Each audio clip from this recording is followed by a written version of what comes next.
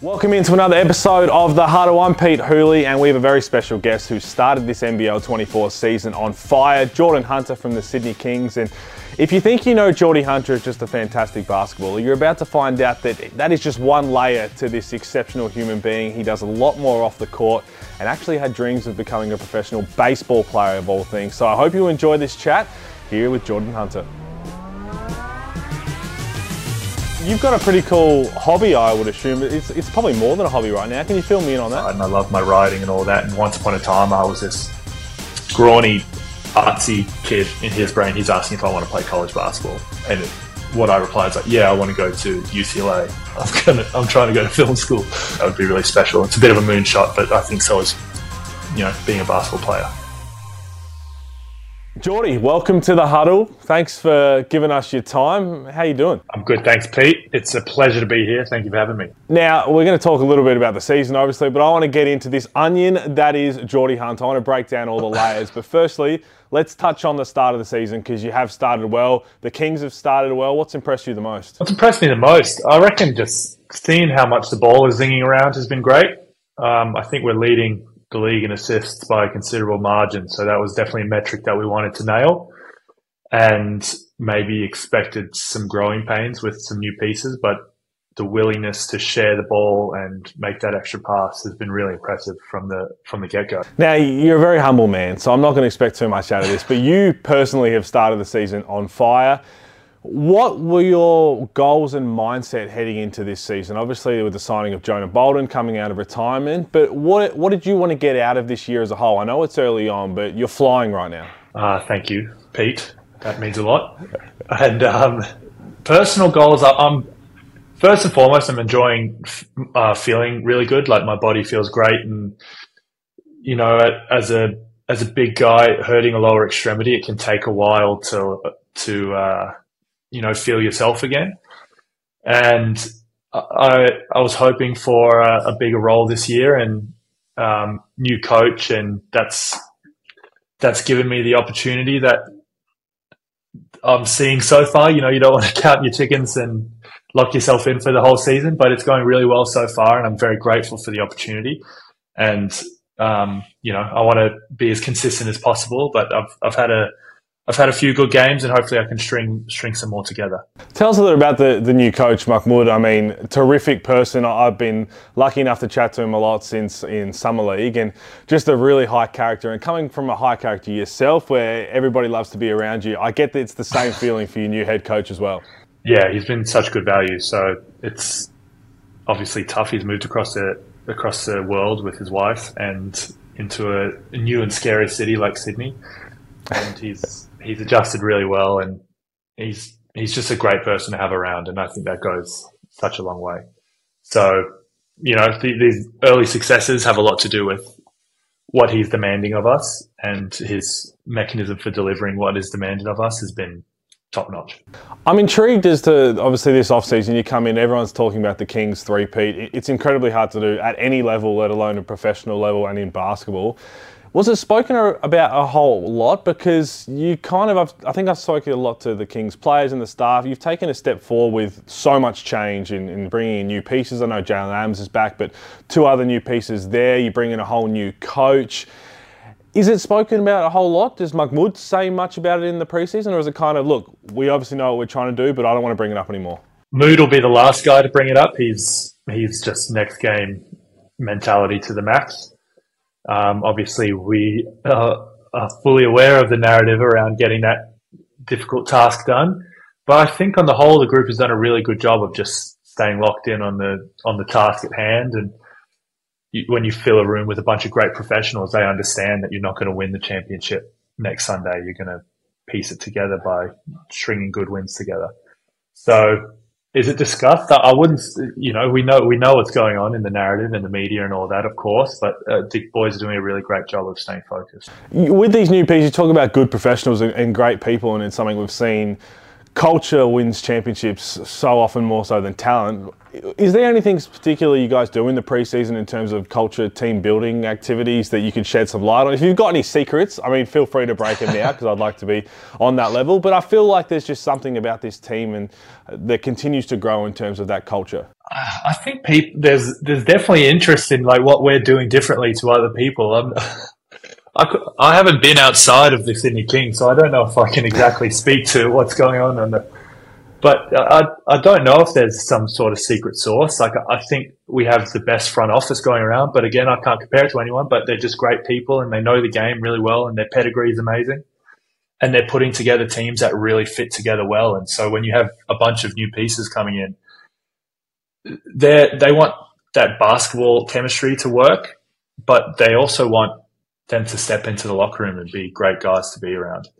And, you know, I think a lot of organizations are prioritizing character as much as they are basketball smarts and basketball skill. But, you know, it can maybe be underrated a little bit just how important it is to have someone come in from the US or from overseas and slide into an Australian culture and an Australian organization and really fit in and really gel with the other guys. So I think our front office and our coaches, for that matter, as well, like that, it's on them as much as the front office to help everyone assimilate. But it's just, you know, bringing in great character guys goes such a long way. Do you put any emphasis on when a new guy comes in to really try and help them mesh with the rest of the group as quick as possible? Because I have spoken to a lot of past Kings players and they always like to bring up the fact that how you're a great character to be around. It's almost like you've gone and tried to make that transition as seamlessly as possible. Whether you mean to or not, is that just the way that you like to be playing professional team sport? I'm aware that I can maybe contribute some value, as I'm a bit of an odd duck sometimes. So if I'm as comfortable in how strange I can be sometimes or how forthcoming I can be, then it'll hopefully break down someone's shell as soon as they get here and they know that, oh, I'm not going to be as weird as this dude. So I can kind of be whoever I want to be, and that's going to be fine. And if you have people being who they are as soon as they get here, they're going to feel more comfortable. The group's going to feel more comfortable. Like, no one wants anyone coming in wearing a mask and having to pretend to be someone that they're not. And if I like, we have plenty of guys who are making guys feel comfortable. I'm probably going to contribute more on the, you know, belligerent weirdness direction. So if that's what I got to do, then I don't know if I'm doing it deliberately as much as just there's some programming going wrong. But it's I'll do what I can. We see, however you want to describe it, but a lot of us on the outside in see that about you, and that's why I think you've become a fan favourite pretty quickly at your time at the Kings. It almost seems for a lot of us on the outside in that you wouldn't go through potentially any tough times, you're always up and about. But I want to rewind to the first year the Kings won the chip, 2022, because the season started off pretty rough for you, and take us back into how it all began, because I think there was a COVID isolation thing, the first kind of setback that you had. Can you kind of run us through that timeline? Yeah, it was a crazy time for the whole world, and we had someone enter the building with COVID, but they didn't know that they had COVID at the time, and so at that time, that everyone who'd been in the building that day ended up in their room for 2 weeks minimum, and thus was the state of the world. And we ended up doing yoga on Zoom and having team trivia nights and stuff. But like, I'm fine if you lock me in my room for 2 weeks. My weakness is probably going to be staying in as best shape as possible. Everyone was absolutely shedding muscle and losing weight and all that. And I'm not thinking I was like gaining muscle, but I didn't lose any weight. And so there was like probably too much cheese and crackers involved. And like, it was, it was a great time, but I was in my bedroom for about 2 weeks. 2 weeks actually underselling it. I tested positive on day 6, so then I start my 14 days again. So it was a sweet time to be alive. But so I 3 weeks in the bedroom in the middle of the NBL preseason. I came back in and we were getting the ball rolling intelligently. We'd all just spent 2 to 3 weeks in isolation. But then I broke my finger in a warm-up game of all things. We were playing like a touch footy thing, and like a flag football, and I got my finger caught in someone's jersey and I broke it. so just a freak, like, you know, warm up game injury. That's not how you necessarily want to go down, but that's what happened. So as I was working back through that, I mean, we have the best performance physio guys. They've, you know, basically carried me on their shoulders for a few years now. But that first training where I was reintegrating back into the team, I think it was round 2 or 3 of that season. My first training full blast was like last play. I took off on a closeout and my foot popped on the takeoff. And so, like, I'd never broken a bone up until that point, and then I broke my finger, and then first training back, I'd broken my navicular. It was a bit of a bung ankle, so the ligaments were all a bit slack, and so when they went in and the navicular was broken, they basically redid all the ligaments in there, basically a full ankle reco, and that was the whole season gone right there. So that was a new one for me. Like, I'd had injuries, setbacks in college and all that, but I'd never missed a game. So that was definitely a new one. What goes through your mind there? Because you're someone who loves to be practicing, you're someone who loves to be on the floor, be around the guys. Obviously, you're still around the guys. So when your sport is then, your livelihood is taken away from you, how hard was it to deal with, I guess, mentally and emotionally more so than just physically? Yeah, I mean, obviously there's worse fates out there, but it was a weird. I'd really enjoyed that season before, but the Kings were going through a lot of change, and I was in, you know, hopefully a good position to continue that momentum from the previous season. And you know, the universe can be funny sometimes. It's like, no, not this year. It's you're going to be watching the whole season. So, look, I was surrounded by my wonderful partner and family, and the friends, and my teammates were amazing. It was, as I said, there are worse fates, but it wasn't.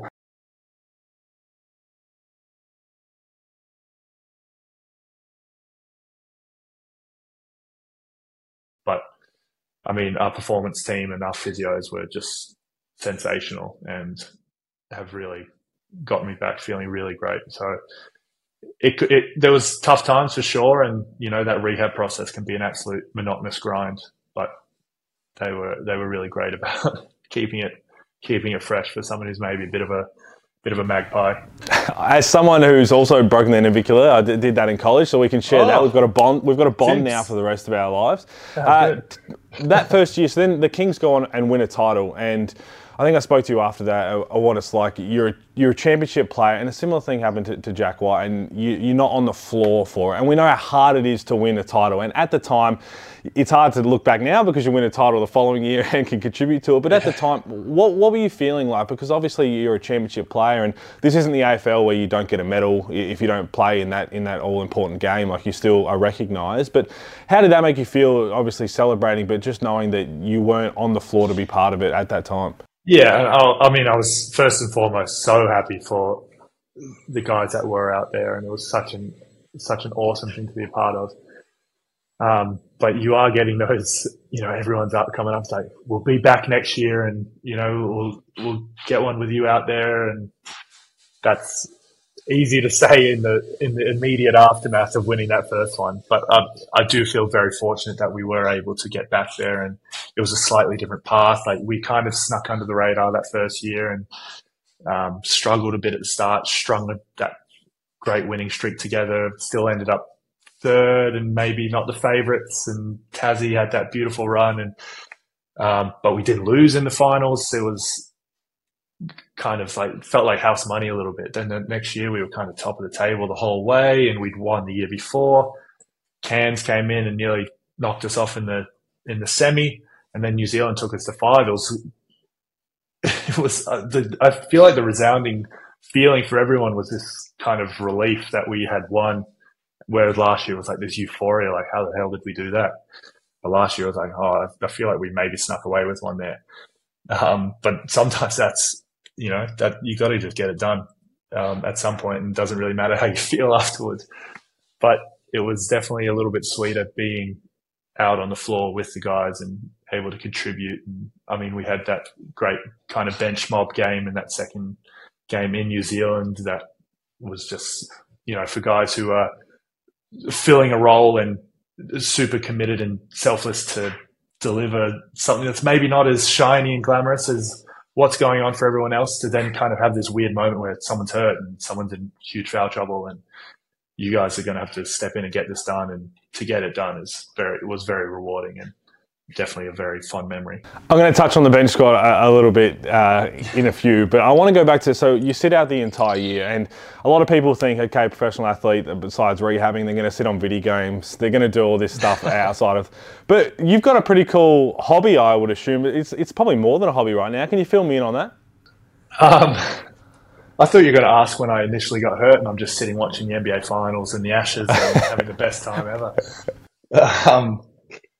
It was, and that's probably you could speak to it as well. Being injured, you're suddenly faced with this, to be dramatic, like this basketball mortality thing. And it's like, all right, this gets taken away from my friends before they're ready all the time. Like that's the story we hear more often than not is guys like, oh, I don't have a contract this year, or my body's not going to let me do this anymore. And then I would love to keep going, but now I've got to go figure out what's next. And I feel like I've got a lot to give still with basketball, so that's good. But I have always been super passionate about, on a more creative side, and I love my writing and all that. And once upon a time, I was this scrawny, artsy kid that just like did all the musicals at school and loved plays and did music and drama and loved writing and filmmaking and all these very creative pursuits that have kind of had to take a back seat since I've become such a hulking basketball player. But that passion and that interest never really went away. And I only started playing basketball when I was 15 years old. So it's not something that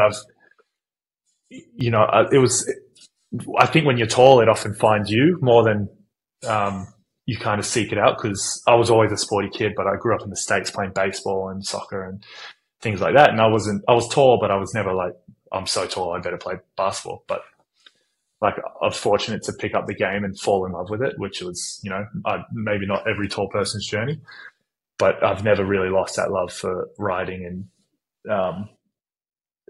that world. And I love my music and love my movies, and being injured was an opportunity to, I would say it kept me sane as much as anything. And it has always been kind of that escape, and like reading is, and watching films and playing video games for guys. It is just such an awesome opportunity to step out of yourself a little bit. And so it's just been hugely important for me, and still trying to do that every day. And it's something I hope that when the time comes and it's on my terms, ideally I can step right into something in that field. That would be really special. It's a bit of a moonshot, but I think so is, being a basketball player. Well, I heard or I read somewhere that this started as an idea to write a movie script. Is that how it all came about? You wanted to do a movie script, and a lot of people would think, okay, you're just going to write something and just keep it to yourself, and now it's turned into something a whole lot more with plans for the novel, obviously. I wrote a 10-episode TV show. So I spent some time doing that, but it turned out to be like 700 pages, and it was, it didn't feel like that arduous. It was something that really poured out of me a little bit. And then it is something, the TV world they're not strapping millions of dollars into a production from someone who's not written something before, or something that's not got any novel or video game or even podcast nowadays behind it. So I got some really fancy and generous people reading this stuff that I put together just, in some sort of naive thing that I could make a TV show. But they were really positive and really supportive. And they said, we love the story. We love this, and kind of turn it into a novel. And then it's a 50-year plan, Pete, but you turn it into a novel and you get people to read it and they love the novel. And then they're like, now we'll make you a TV show. But I'm still enjoying that process. And it's learning and getting better at a craft, which is kind of what I've dedicated my whole life to thus far. So that muscle remains the same, and it's great to kind of give me something away from basketball that really invigorates me, because I feel very fortunate to be passionate about one thing, like with basketball, and to have more than one passion, I think is just, I feel very fortunate that that's calling me. And I'll keep chipping away at it, and it's a little bit different in season because I really try to knuckle down and focus there, but it's still something I can chip away at, and then off season rolls around, and who knows, maybe we might have a novel in the works. Hey, don't tell us too much about the plot. I'm sure there's a bit of a surprise to it, but can you give us the genre at least? Because I know you're a fantasy sci-fi kind of guy. Is that the path we're going down? Because I would see you. I know you're engaged. I know you're playing with all of that, and I'm thinking like a Crazy Stupid Love type movie because I think it's a banger of a movie, and I would assume you're the same. Are we like down that path? Are we down the Notebook, sci-fi? What's the genre here we're writing? Look, Crazy Stupid Love is top notch, and my algorithm right now seems to be very heavy on the clips from that movie. It is. I've always been a bit of a sci-fi fantasy nerd, and like the Lord of the Rings was just like a big bang for me when I was growing up. It was just, I don't know, rewired my brain at a very young age, but loved that, and Star Wars, and Dune is amazing. It's a little bit on the nerdier side, but they're making these the movies now with these beautiful Hollywood actors, so it's definitely more digestible. But it's in the fantasy. It's a fantasy novel, and I'm very inspired by like those things that I just mentioned, but also stuff like Mad Max, and I love those Studio Ghibli movies like Spirited Away and Princess Mononoke. So there's definitely a wide variety of dweeby interests that greasing my gears, but I'm hopefully channeling as much as that as possible into this work. And mostly it's just, about my family, and I've placed them in a very fantastical situation. And that's what most of these situations are about, is just their personal lives, and you add in some mythical creatures and, hodgepodge. I'm very excited for this complete product because, again, my wife's favourite movie is actually Spirited Away. So once I met her, she made me watch it, and fantastic. So I'm excited for that. I want to touch on your family and your upbringing, actually, because not many people would know that you actually spent a lot of your childhood in the States. And you mentioned playing baseball. What position does a guy of your stature play on a baseball field? And tell us a little bit about all that. So when I was 5 years old, my old man, he's a doctor, he got an opportunity in Boston, and it was supposed to be 3 years, and we ended up staying 8. My sister was born over there. I'm one of 4 kids. I'm the eldest. So mum and dad have moved over there with me as a 5-year-old, my brother as a 2-year-old, and my next brother is a 2-month-old. So not a small ask. But I loved it. Like, such formative years. Obviously, we ended up being there for 8 years, and just baseball. And it's hard to articulate how amazing baseball is to people who haven't grown up consuming it. But I kind of liken it to the acquired taste that cricket is, which is also just an amazing game. But yeah, just growing up, the Red Sox were just the bee's knees through that period of time, and really, really loved my baseball. And like I was just not playing basketball. And at my size, like, you probably want to be pitching, but I kind of only dabbled there. I loved first base. That was kind of the position I wanted to play most of the time. And as I was kind of getting older, I ended up getting into center field a little bit, I think, because I could, back in the day, when I was young and wiry, I could really spread my legs out a little bit and cover some ground, and had a bit of a rocket to home plate from center field. So I did a bit of that.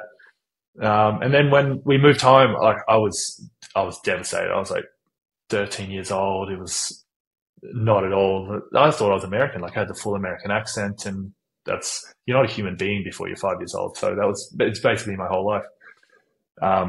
Obviously so glad we did now, and I wouldn't change it in a second. But we came back, and the baseball situation was a bit far away from where we're living, and mum and dad were like, it's an hour away. Do you want to keep doing it? And it was a real crossroads moment like that you don't realize when you're 13 years old. And I was like, no, it's all good. And I started high school and wanted to play cricket and rugby to make Australian friends, because how else are you supposed to make Australian friends than play cricket and rugby? And I lasted, I think, 2 seasons playing cricket and 1 playing rugby before the rugby became soccer and the cricket became basketball. So it was kind of, as soon as I picked up a basketball, I was like carrying it under my arm around school all day and going back to class, drip sweating in my uniform after recess and lunch. And it was a real, really honed my game on the outdoor courts at school.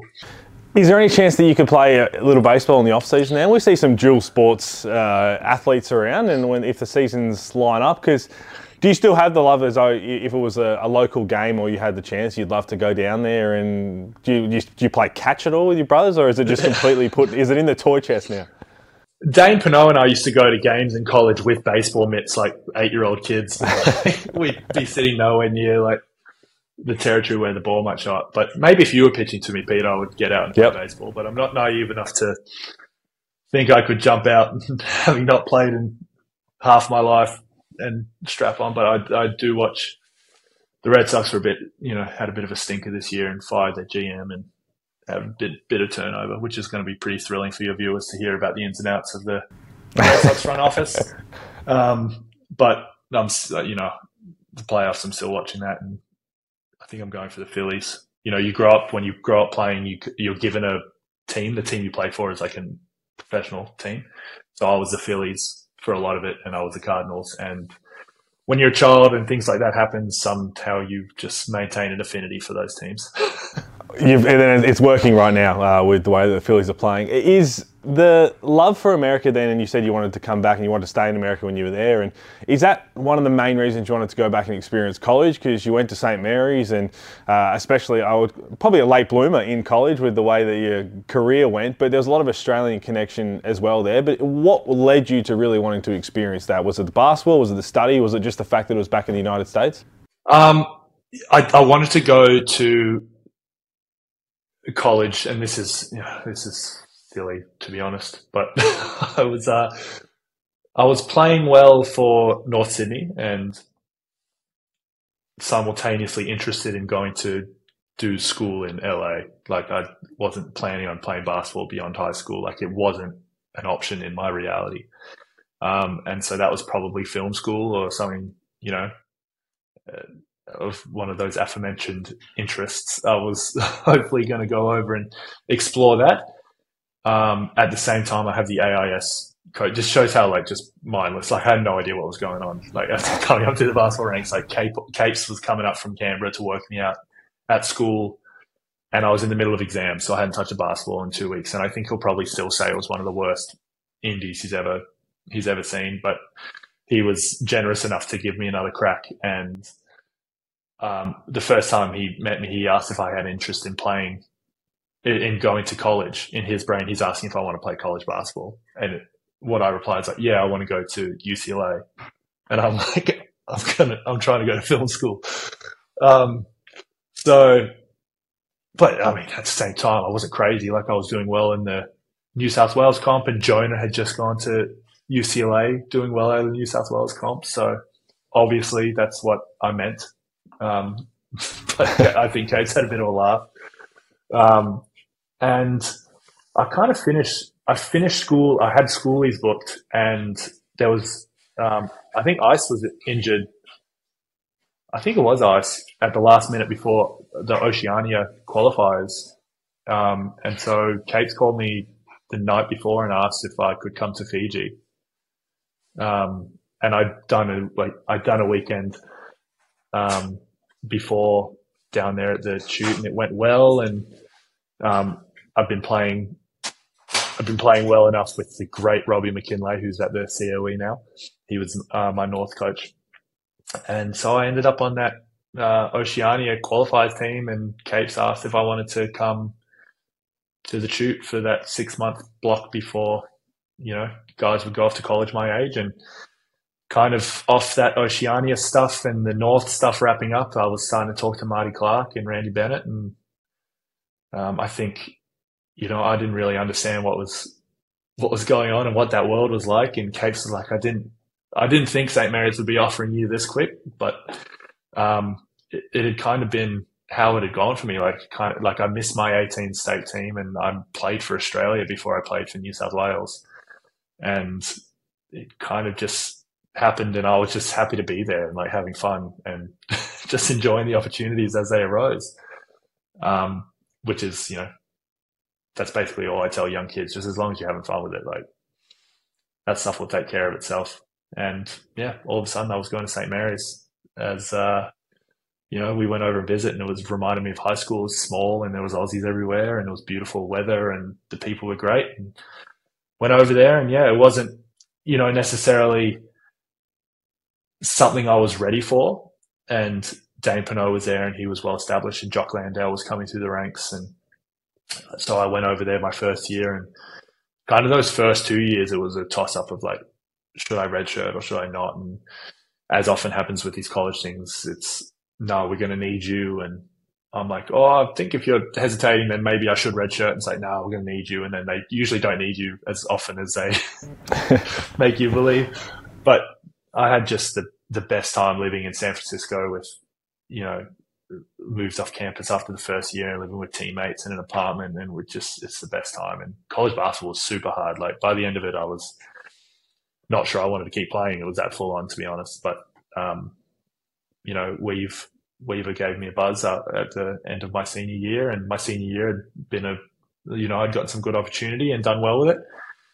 And, Weaver gave me a buzz, and again, I was contemplating moving to LA and giving this writing thing a crack, which makes my stories and all my anecdotes kind of sound 1 foot in, 1 foot out. But I think I've just, that I've always had that itch, and it always seems to be basketball that I come back to. So in my head, when we've called, I was like, if this sucks after 1 year, I can just pack it in. Like there's no, I can feel it out. I get to go to Sydney. They're paying me bloody money to play basketball. And I went, that first year was just amazing, and it ended oddly, but I was, learning from Bogues and from Kicks, and Luke Longley shows up a few days in. I'm like, what the hell is going on? Like, I thought it was a candid camera. But just had the best time, and somehow I'm still here. They're still paying me to show up. I think you're allowed to have 1 foot in, 1 foot out when they don't coincide. There's not like two dual sports at the same time. I think it works perfectly. Clearly works perfectly for you, but you come into the Kings, and what you've created since then is one of the best bench units and cultures we've seen in some time. And we know depth wins championships, but I get the feeling this year that your bench squad, your bench unit, how tight they are, so talking Kawhi Noy, Sean Bruce, Angus Glover, probably see you as a bit of a traitor now, because now you're playing starters minutes. And you mentioned game 2 last year, you all came together and got a massive win on the road. Is that true? Because I remember the bench units rolling around, we used to beat up on the starters, we stuck together, it was the bench versus starters throughout the week, and then we'd come together for a game. Is that what's going on right now? I'm hoping I've still got enough bench mob blood coursing through my veins, and nice of you to leave Jalen Galloway out as well, who's also... Another one, yes. Also abandoned ship. But, I mean... Those 3 guys you mentioned will step into a starting role whenever needed and deliver. And I mean, Quad for one has been absolutely cooking to start the year. But there's maybe to your question before about what the secret has kind of been for these few years is like those 5 that are, there's a lot put into who starts and who doesn't start necessarily. And it's not necessarily that as important as maybe it feels, but the 5 guys who aren't getting that opportunity to start are ready to start, and they're chomping at the bit, and they're pushing those guys who are starting, and the trainings are equally matched. And that I said it last week, like Jonah Bolden's going to be better than anyone I play all year. And to have that opportunity every day is just what a blessing. I'm hoping I help him get better. He sure as hell gets me better. And if you continue having that every day, then, it'll take you a long way, as we've seen. Jordy, we appreciate your time. We love to just learn a little bit about you. The only thing I want to know from you, I want to ask from you before I let you go, is that when this novel does get complete, I need a signed copy. And I feel like it's something that, if not for me, as I said, my wife is big into this kind of stuff, Spirited Away. So can you promise me a signed copy? That feels pretty easy, Pete. I can make that work. Now I'm on record saying that I'm working on this thing. It's like such a party foul to talk about something before it's finished, especially when I've never bloody done anything. But it is. Now I'm being held accountable. I owe you a signed copy of something that doesn't exist yet. Hey, I'll hold you to it because you make me better, and by that I mean you make my super coach better. Geordie, I appreciate you, man. A great start to the season. Good luck for the rest of it, and good luck on the quest for the three-peat. Thank you so much, Pete. Talk to you soon.